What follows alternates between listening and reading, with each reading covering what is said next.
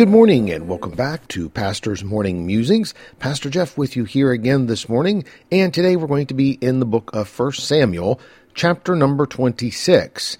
Here we have a discourse between David and King Saul as Saul pursued David, trying to kill him. God gave to David another opportunity to slay Saul, and in the constant running and hiding David was forced to do. I'm going to begin reading in verse number 19, and I'm going to read through verse number 25. This is the main context of my musing this morning. So listen to these words of David and Saul to each other, and then let me give you one simple thought once we get to the end. Again, verse number 19. Now therefore, I pray thee, let my lord the king hear the words of his servant. If the Lord have stirred thee up against me, let him accept an offering. But if they be the children of men, cursed be they before the Lord. For they have driven me out this day from abiding in the inheritance of the Lord, saying, Go serve other gods. Now therefore, let not my blood fall to the earth before the face of the Lord. For the king of Israel is come out to seek a flea, as when one doth hunt a partridge in the mountains. Then said Saul, I've sinned. Return, my son David, for I will no more do thee harm, because my soul was precious in thine eyes this day. Behold, I have played the fool, and have erred exceedingly.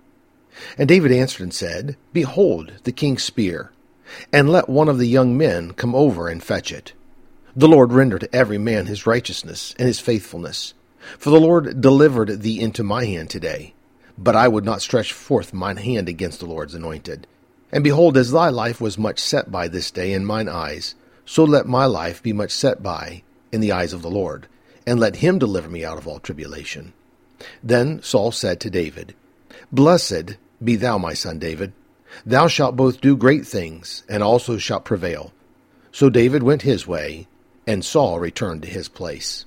I want you to notice this morning that statement that David made in verse number 24.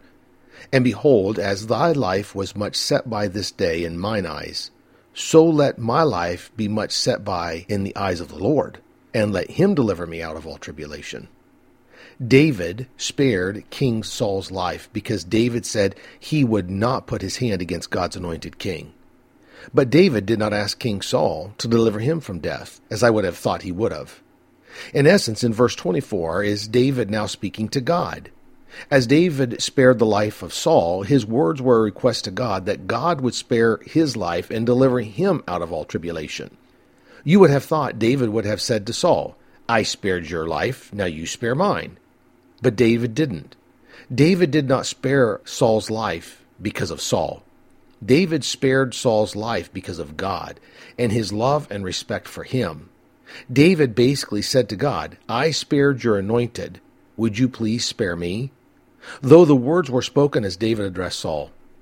As I read this in my mind this morning, there was a great question asked. Why do I do what I do?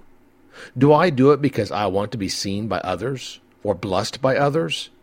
Or do I do what I do for God? If we do what we do for God, we will sustain what some would see as situations that are unfair.